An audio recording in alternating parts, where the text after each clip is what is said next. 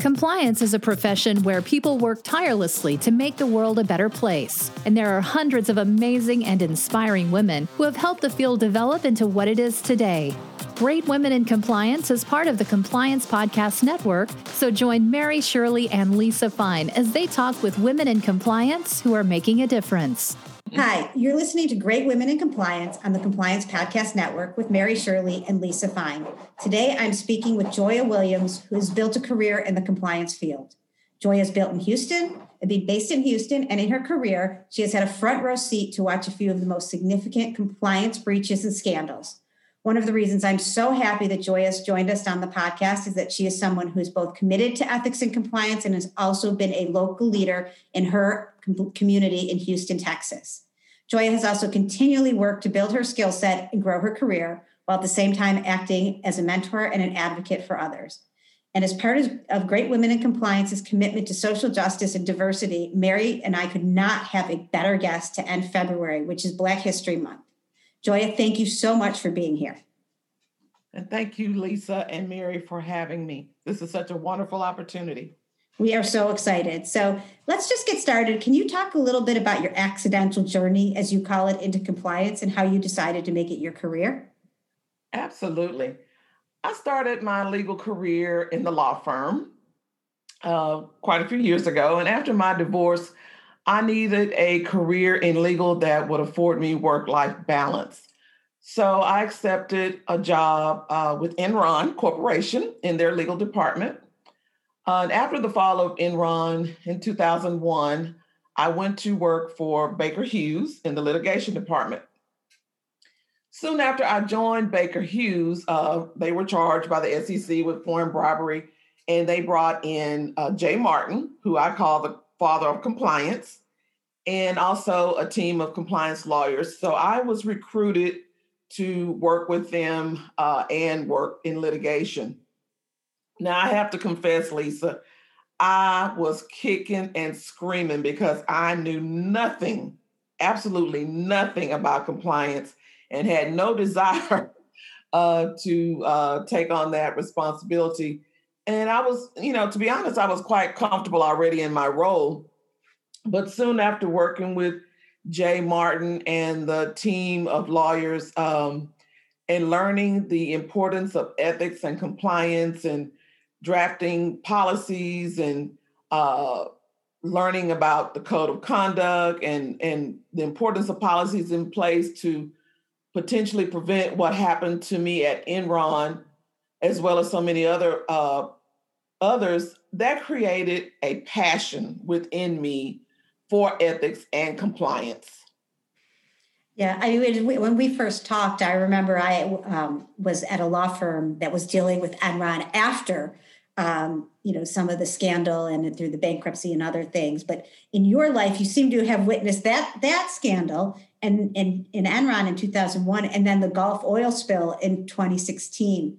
As a compliance professional, I feel like you had that front row. And can you talk about what you saw and what you thought as those were playing out, and if there was, things you saw in common? Absolutely. What I've learned is if there's smoke, there's probably some type of fire that's starting or has already started. And people cannot be disregarded when they're planting seeds of wrongdoings and general conversations or open conversations with other employees or with management. Or sometimes you may hear things in the news media. I recall specifically sitting in an Enron employee meeting and being told by the executives that all is well, everything is fine, when in actuality, it was not. And that caused an unfortunate financial impact on families and businesses across the world. And for me, this created a stereotype that the tone at the top may not be always operating in my favor, nor can be trusted. I mean, these are the people that we listen to, we base our decisions on when we're purchasing stock and investing in companies. And then, it was all a lot, basically. And since my experience, I'm just now very skeptical of how matters are addressed in meetings by leaderships and executives. I really listen carefully, more carefully, and I pay attention to details. I pay attention to rumors, just because now I have that fear within me. Enron has definitely left a scar. And I am fully dedicated as a compliance professional to do all I can to prevent another Enron. Same scenario surrounding the Gulf oil spill.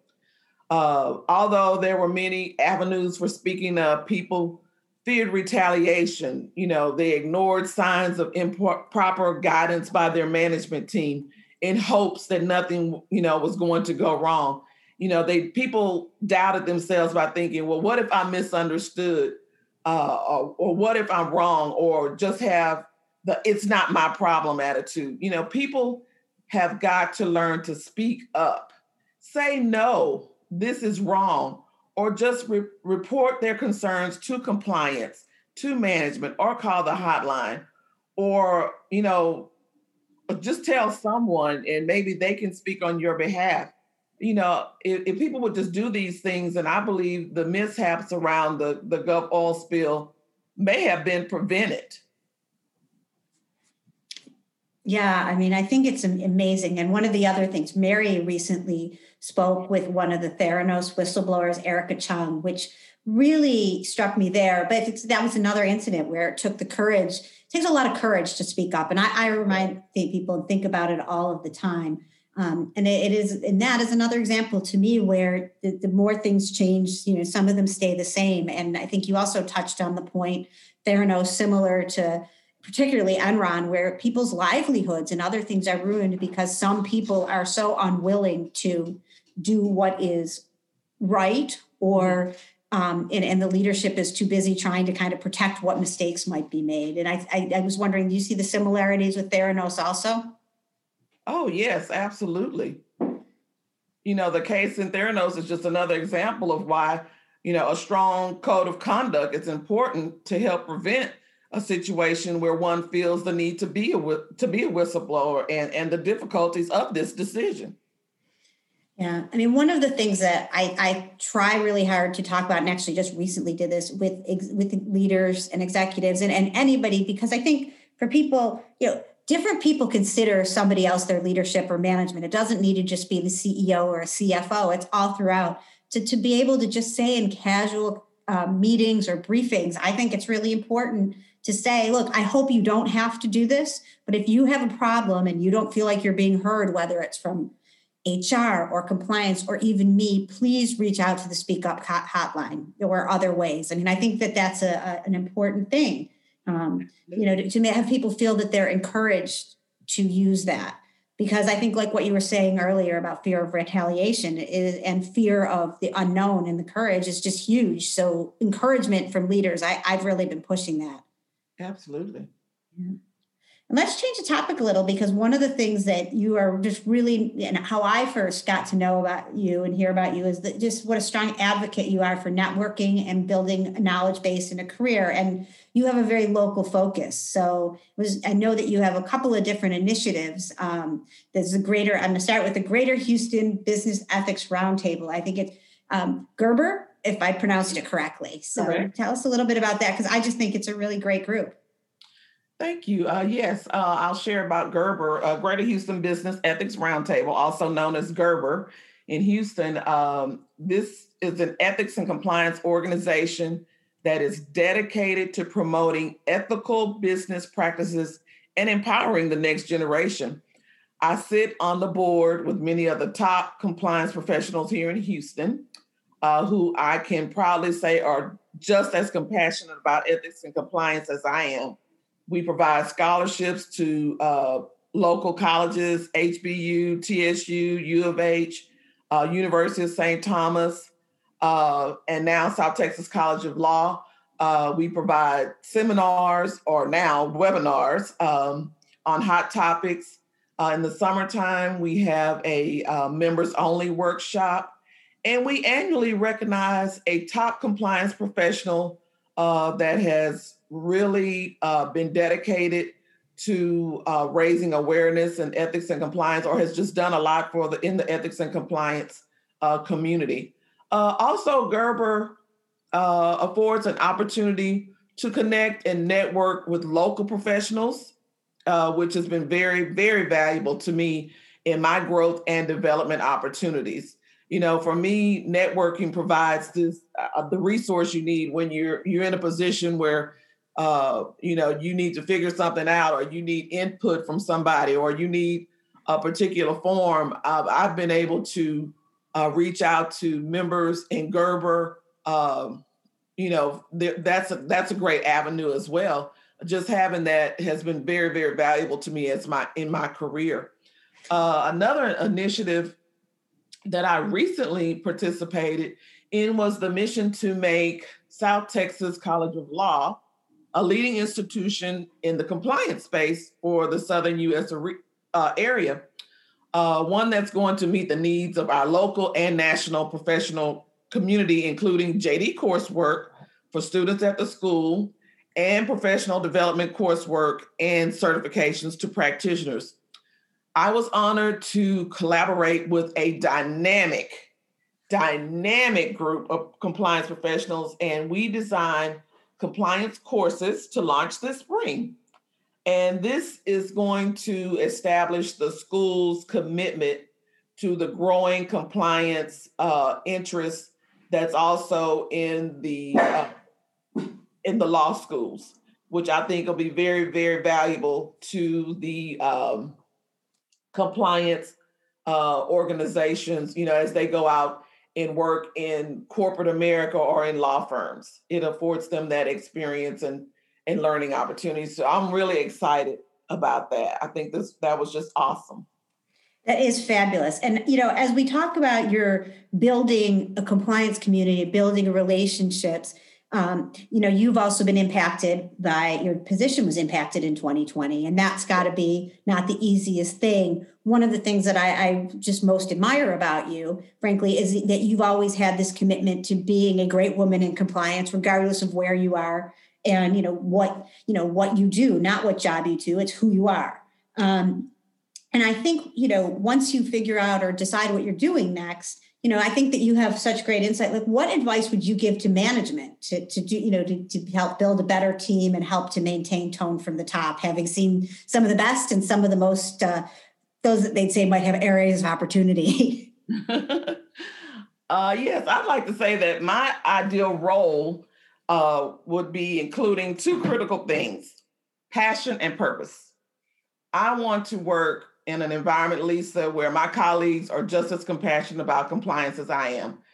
I've obtained a master's degree in business ethics and compliance, and my compliance certification. And I want to work in an ethical environment where people are committed to prevent and detect misconduct on all levels and provide an effective compliance controls as well. Now, as a ethics and compliance professional, I think we need to create an environment where people feel comfortable speaking up and reporting sooner than later.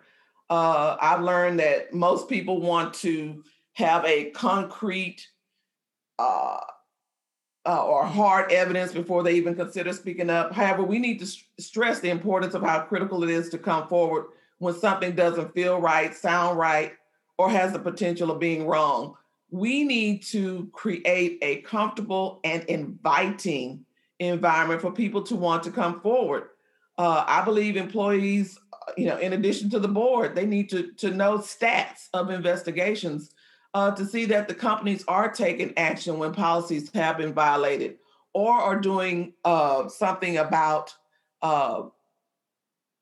matters where the policies aren't violated, but some type of corrective action is necessary. So employees will know that compliance is listening and things are being taken seriously. In addition, I think compliance professionals should be afforded the opportunity to obtain compliance certification, continue their education by attending ethics and compliance conferences and webinars, so we can stay abreast of the forever changing laws and new regulations, and and the compliance culture.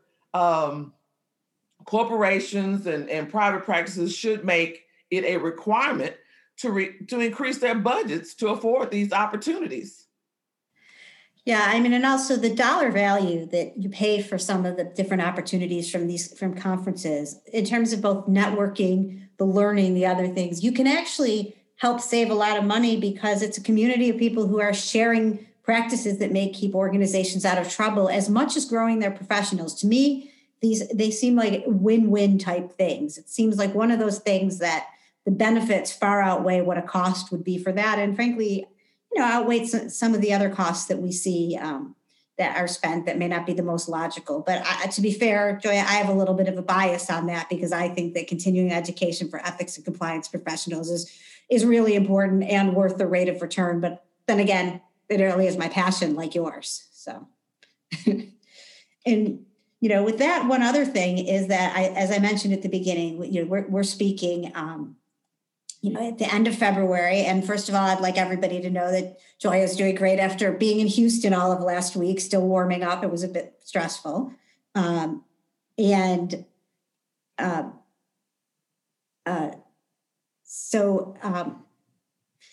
wanted to move on to talk a bit about, it sounds like it was really, you're doing a lot better there right now. But then I also wanted to talk a little bit about this being Black History Month.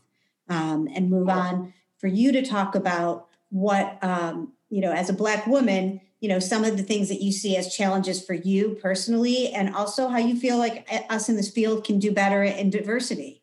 We can talk about it in the big picture for, and related to all genders, as well as, and for people of color, as well as for women. Sure. Yes, as a Black woman in ethics and compliance, I personally see the opportunity to connect or just get on the radar with the right people to create diversity as a challenge. And I would say through my conversation with others, African-American women and men as well, they've experienced this as well. It's clear that not all people or organizations recognize that diversity and inclusion are essential aspects of an effective compliance program.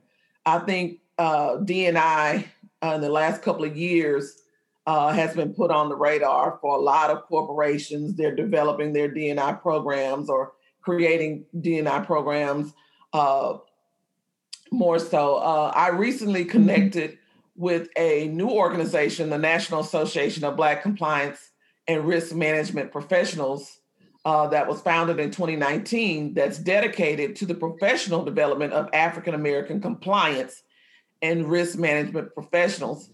And I'm hoping this organization can help close some of these gaps and create opportunity for African-American women professionals in compliance a seat at the table. And Joya, we love NABCRP here over at Great Women in Compliance. We've spoken to Jennifer from there, and when we worked on a book, that was one of the organizations that we wanted to donate money to. We think that it is a fabulous organization and bringing so much good to the profession, not just in terms of professional development, but having the right view on getting all the right people at whatever the table is to assess risk. So I just love that you're a part of that as well. I love those connections. Well, thank you. So am I. Yeah. So I just wanted to throw that in there, and as I know you'll continue talking more about the big picture here.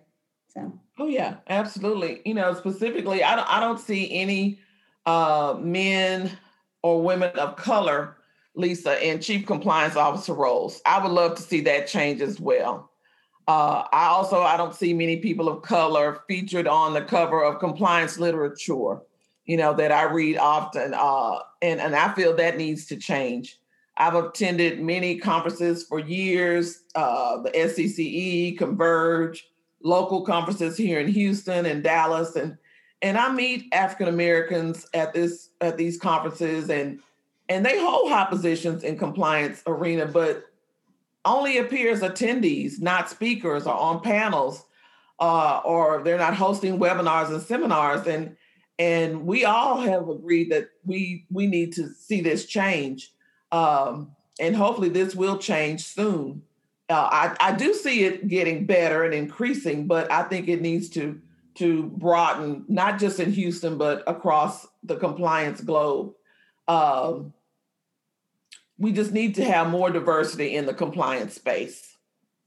Yeah, I think you're absolutely right. I think, it's wider. Obviously, in the podcast, we talk a lot about gender, but it is, having global participation, not just U.S., and particularly having, Black women. That's for us as a women-based podcast, and diversity and people of color, doing all of these leadership roles is really important. And I think it's incumbent upon all of us to continue doing better with that. And is there anything else you'd want to share about that?